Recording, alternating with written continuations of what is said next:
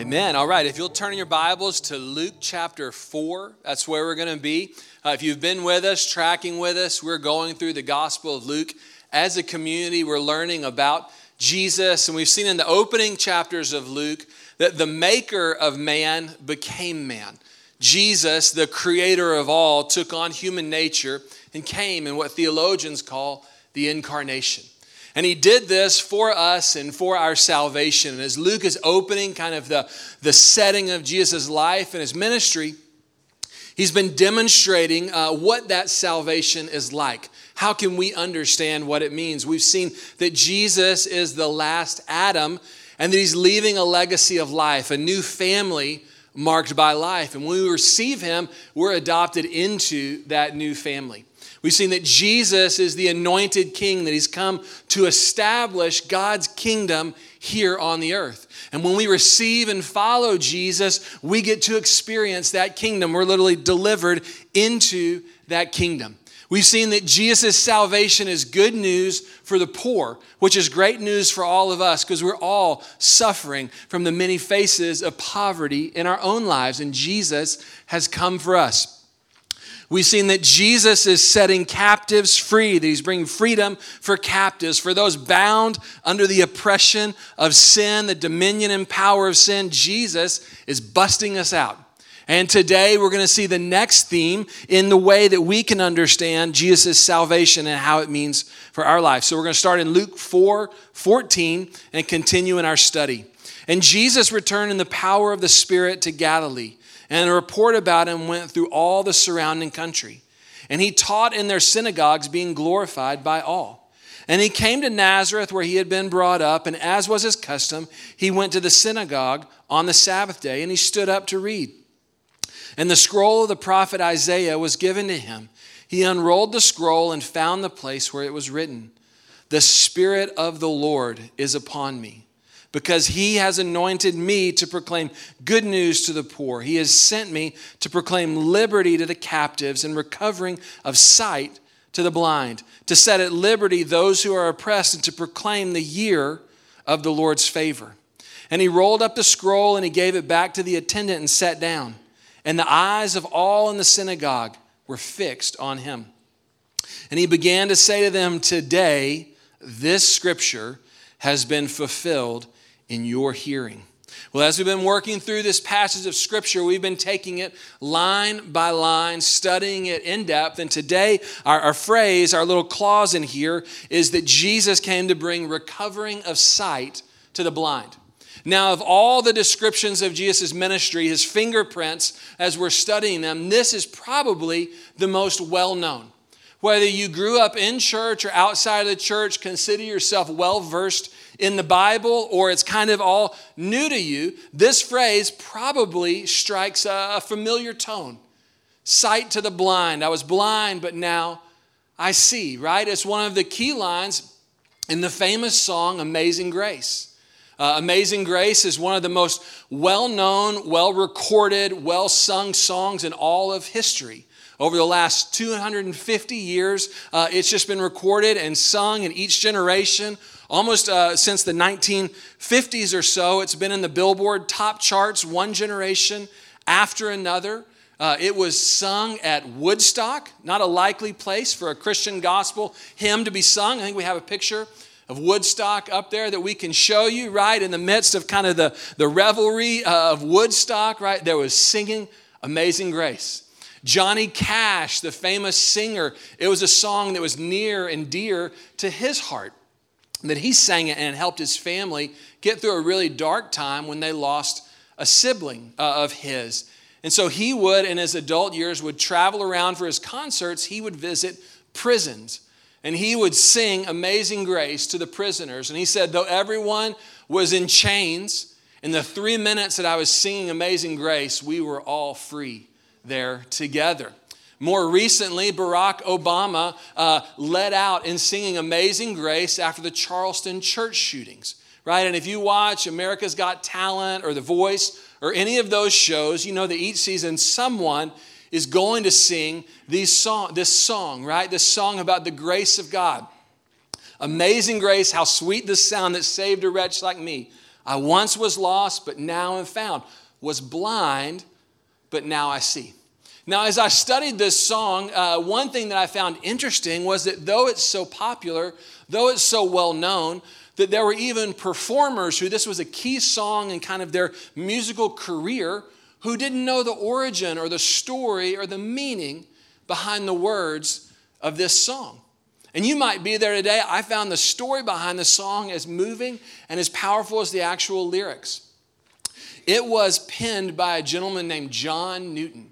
Newton was a British guy born in the 1700s in Britain, 1735 to be precise. He was born into a really difficult situation. His mom died when he was 6, and his dad was a hard man. His dad was what you might call a cruel father. Newton in his adult life said, I was convinced that my dad loved me, but it was like he was bent on not showing it or saying it to me. And that his father's sternness left him, to quote Newton, that he was in a state of fear and bondage as a child. That his father's sternness broke and overawed Newton's spirit.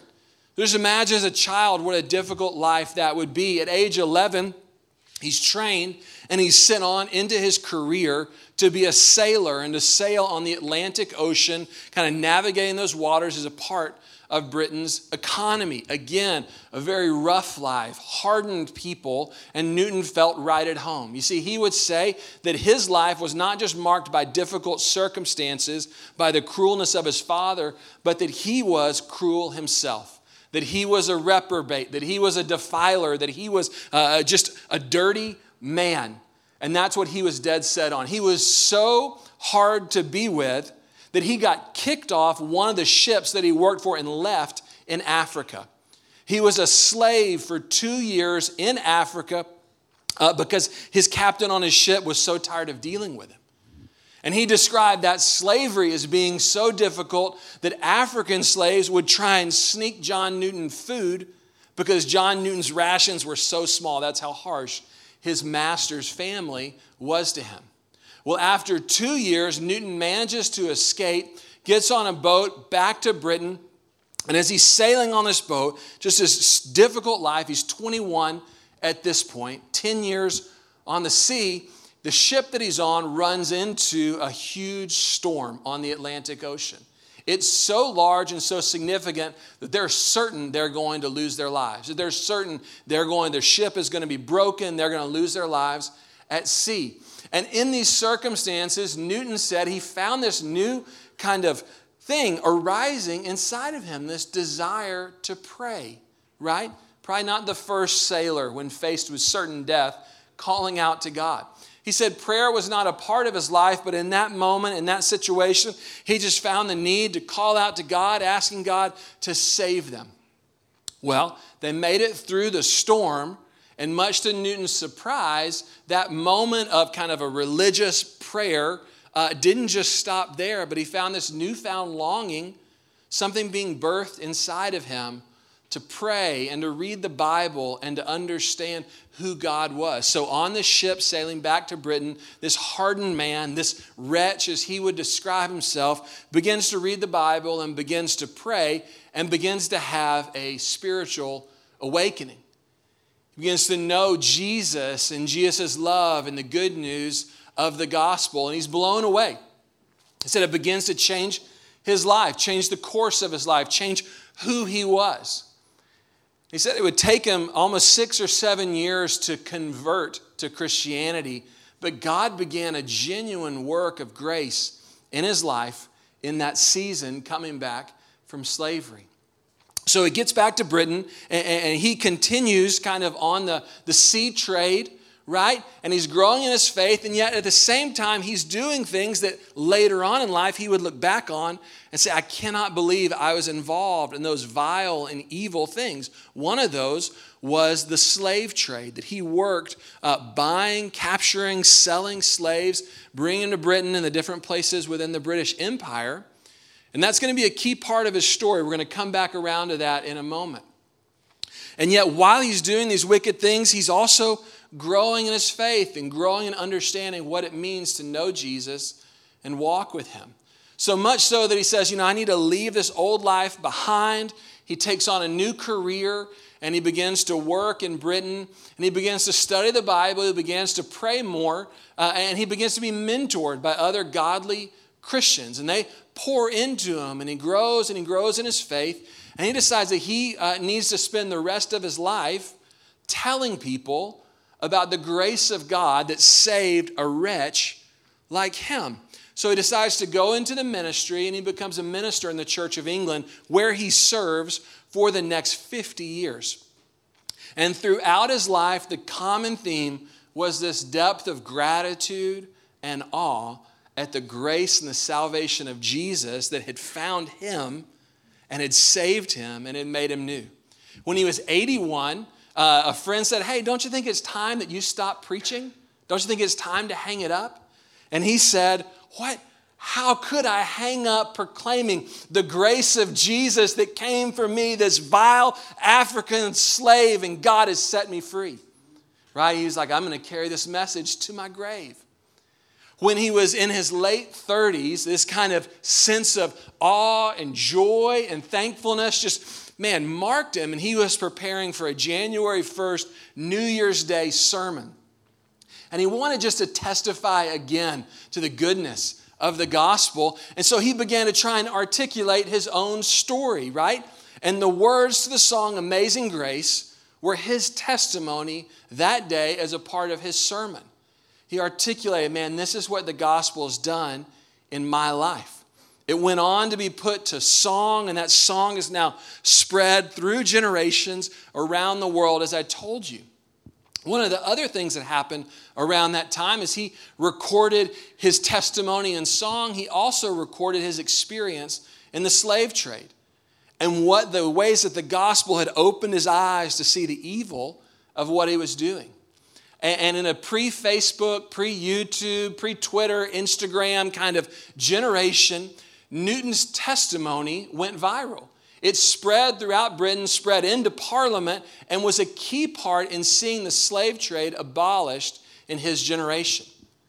The grace of the gospel, finding this vile man on the ocean in between Africa and Britain and saving him, opening his eyes, giving him sight, as Newton would say, letting him see, and then God using his testimony, the story of the grace of God in his life, to shape the world for the better as we know it. I just want to stop there for a moment and say, God has given you a testimony.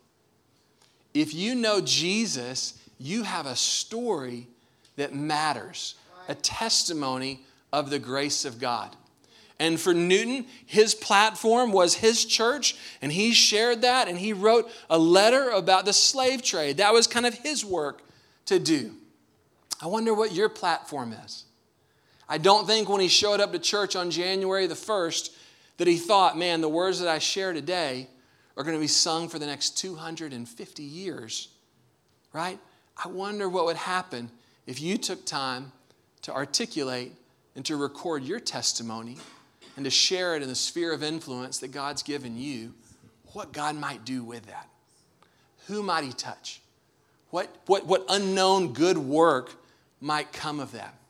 When we're doing baptisms on Easter, one thing we take time to do is to let people share their story of grace, their story of, I was blind, but now I see. And it's always so powerful. And I want to encourage you, if you're a Christian and you've not been baptized, you've never done that, this is a step in our faith. This is a step of obedience that Jesus calls us to. And it's a powerful proclamation of what the gospel has done in our lives. And I would encourage you, if you've not been baptized, don't delay. Let's take this opportunity. Let's celebrate the grace of God together. Well, it was that phrase, I once was blind, but now I see, that Newton had got from the scriptures, from the teachings of Jesus, the way of understanding his salvation. And when Jesus if we go back to our Luke text, Luke 4, as Jesus is sharing this, his hearers in the synagogue that day, when he shared that, it had definite meaning to them.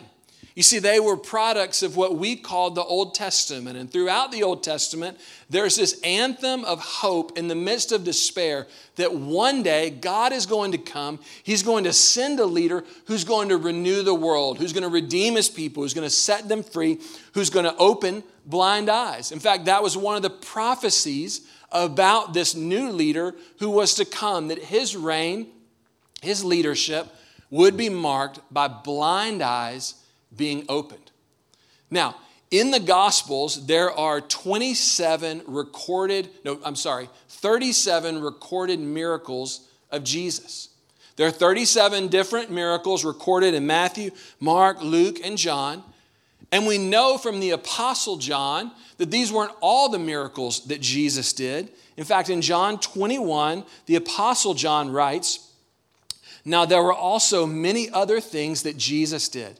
Were every one of them to be written, I suppose that the world itself could not contain the books that would be written." Right? So each of the writers of the gospel had to take from the vast life and ministry that Jesus had and to distill it, to compile it, to put it together in their biographies of him. And it's interesting, of the 37 miracles chosen, right, to fill the gospels, 5 of them, by my count, more than any other type of miracle, was Jesus healing the blind, was the recovery of sight to the blind. It's like a signature miracle of Jesus, something that everywhere he's going, he's just opening blind eyes. It's a mark on his ministry. And I want to read one story to you, because what we're going to see in John 9 is Jesus is opening literal, physical blind eyes. And he still does that today. We had a family involved in our church for a long time that had been their experience, literally medically blind, right? Legally blind, and God healing them that they could see, right? He still does that. But what you're going to see in this story is that there's multiple layers to this work, this miraculous work of Jesus. That he's not only healing physical blindness, which is good news for us if we're blind, but he's healing this larger blindness that impacts all of us. So if you'll turn your Bibles to John 9, we're going to read, starting in verse 1, this story of Jesus living this passage out. So John 9, verse 1, as Jesus passed by, Jesus saw a man blind from birth. And his disciples asked him, "Rabbi," which means teacher, "who sinned, this man or his parents, that he was born blind?" In their day, they felt like if you had a condition like blindness, it was the result of sin in your own life or the life of your parents, right? So they're asking, whose fault was this? And Jesus answered, "It was not that this man sinned or his parents, but that the work of God might be displayed in him." So Jesus says, hey, don't focus. You're barking up the wrong tree. God is on the move, and God is going to work in this situation. God is going to move in this man's life. Verse 4, Jesus said, "We must work the works of him, God the Father, who sent me while it is day. Night is coming when no one can work. As long as I am in the world, I am the light of the world." So we see that Jesus is the light of the world. In verse 6, having said these things, he spit on the ground and he made mud with his saliva. Then he anointed the man's eyes with the mud, and he said to him, "Go, wash in the pool of Siloam," which means sent. So the blind man went and washed, and he came back seeing. Blind eyes open, recovery of sight. The neighbors and those who had seen him before as a beggar, they were saying, "Wait, is not this the man that used to sit over there and beg?" And someone said, "It's him." But others said, "No, it's just someone that looks like him." But the blind guy, now healed, right, keeps saying, No, that's me. I'm the man. I was blind, but now I see." Verse 10. So these neighbors, they asked him, they said, "Well, how were your eyes open? How did this happen?" And the man answered, "The man called Jesus made mud, and he anointed my eyes and said to me, 'Go to Siloam and wash.' So I went and washed, and I received my sight." They said to him, "Well, where is that man? Where did he go?" And the blind man that could now see said, I don't know. Verse 13, they brought to the Pharisees the man who had formerly been blind. The Pharisees are kind of the religious leaders of their day. And they bring this man to him. Now, it was a Sabbath day when Jesus made the mud and opened his eyes. And so the Pharisees again asked him how he had received his sight. How did this happen? And the blind man who could now see said to them, he, being Jesus, put mud on my eyes, and I washed, and I see.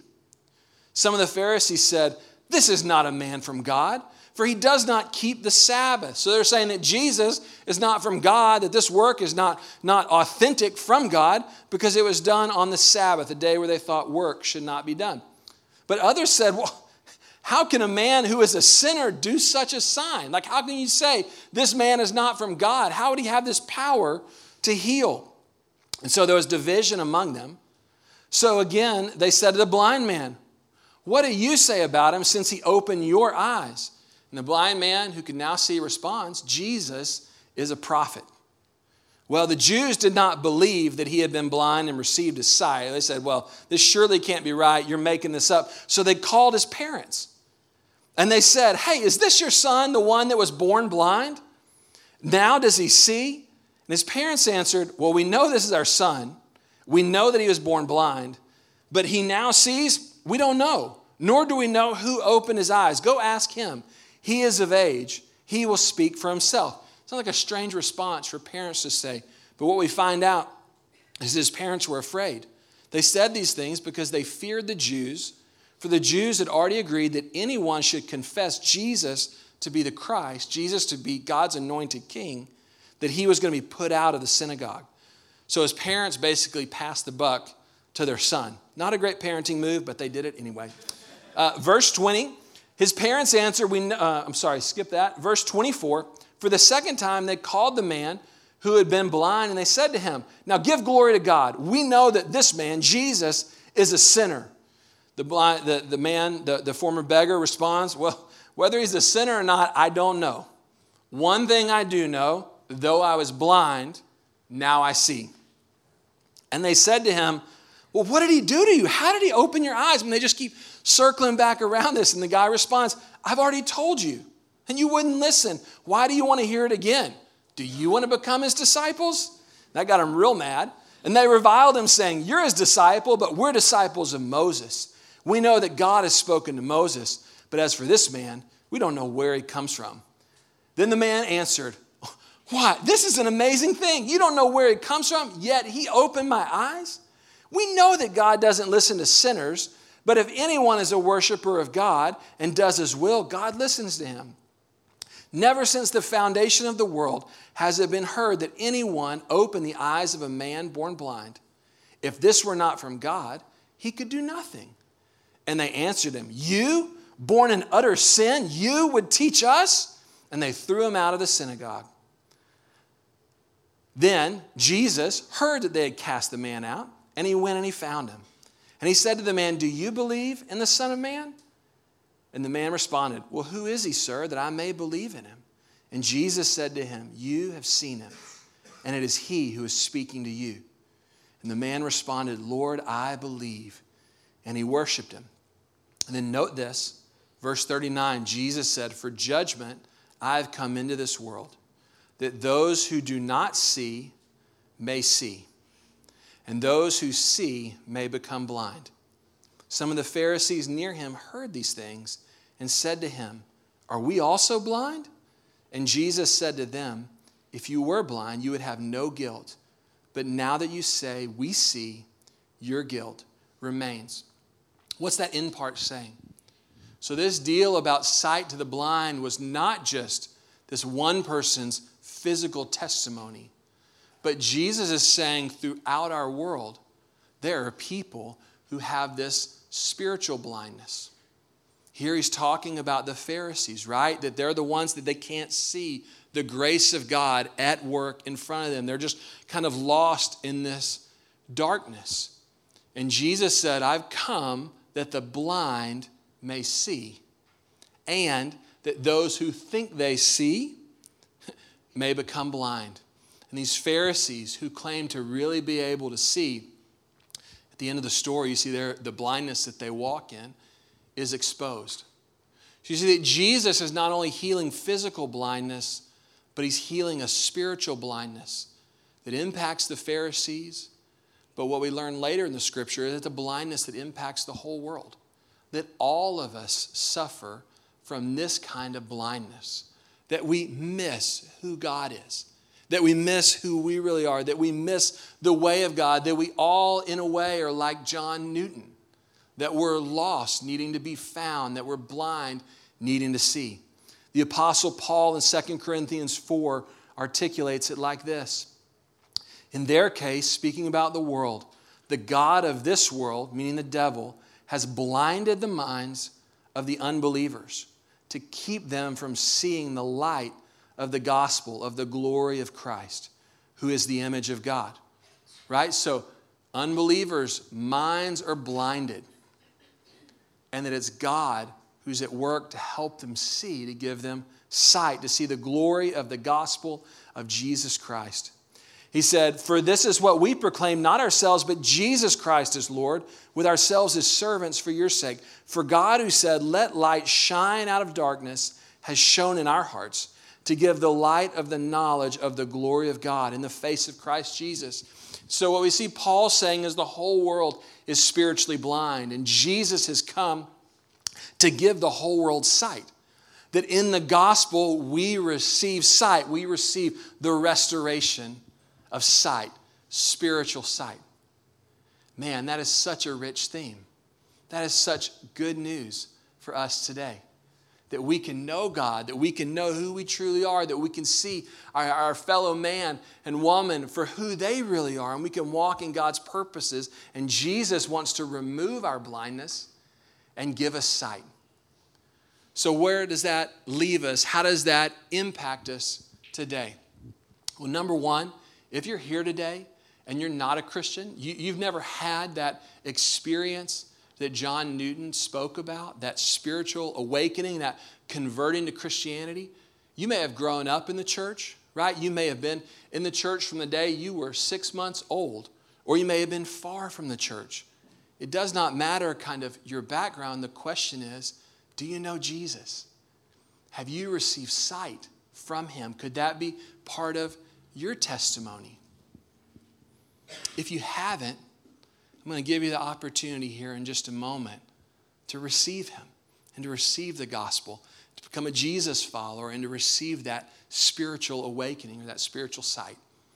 If you are a Christian, God is continuing. This is not a one-time process, but as we grow and as we walk with him, it's an ongoing thing of gaining greater and greater and greater sight about who God is and the things of God. And this is such a powerful part of our testimony. Like I said before, I wonder if you took this phrase and not in pride, not look at me, I've arrived, I was blind, but now I see. That's not the spirit that Newton nor this beggar had, but this humble awe and gratitude. I don't know how to describe it. You figure it out, but I was blind, and now I see. If you were to share that with someone, to articulate what God's done in your life, I just wonder what God might do. I want to invite us all to stand wherever we find ourselves, and we're going to go to God by taking communion. But I want to pray for us first, and I just want to invite you to go ahead and stand up. And if you would bow your head, our officiants are going to come to the four corners of the room to set up communion. But I just want to give a moment here. I felt impressed this morning to give a moment here for if there's anyone here who needs to receive Jesus today. For the first time, you need to say, I want to follow Jesus. I want to receive the gospel. I want to practice the way. You're going to have an opportunity. So I just want to invite, for the sake of privacy, everyone to close their eyes and bow their head. Just that this might be a private moment. No one's going to get called out here. But if that's you, I want to lead you in a simple prayer that's the beginning of a lifelong journey and the best decision that you'll ever make.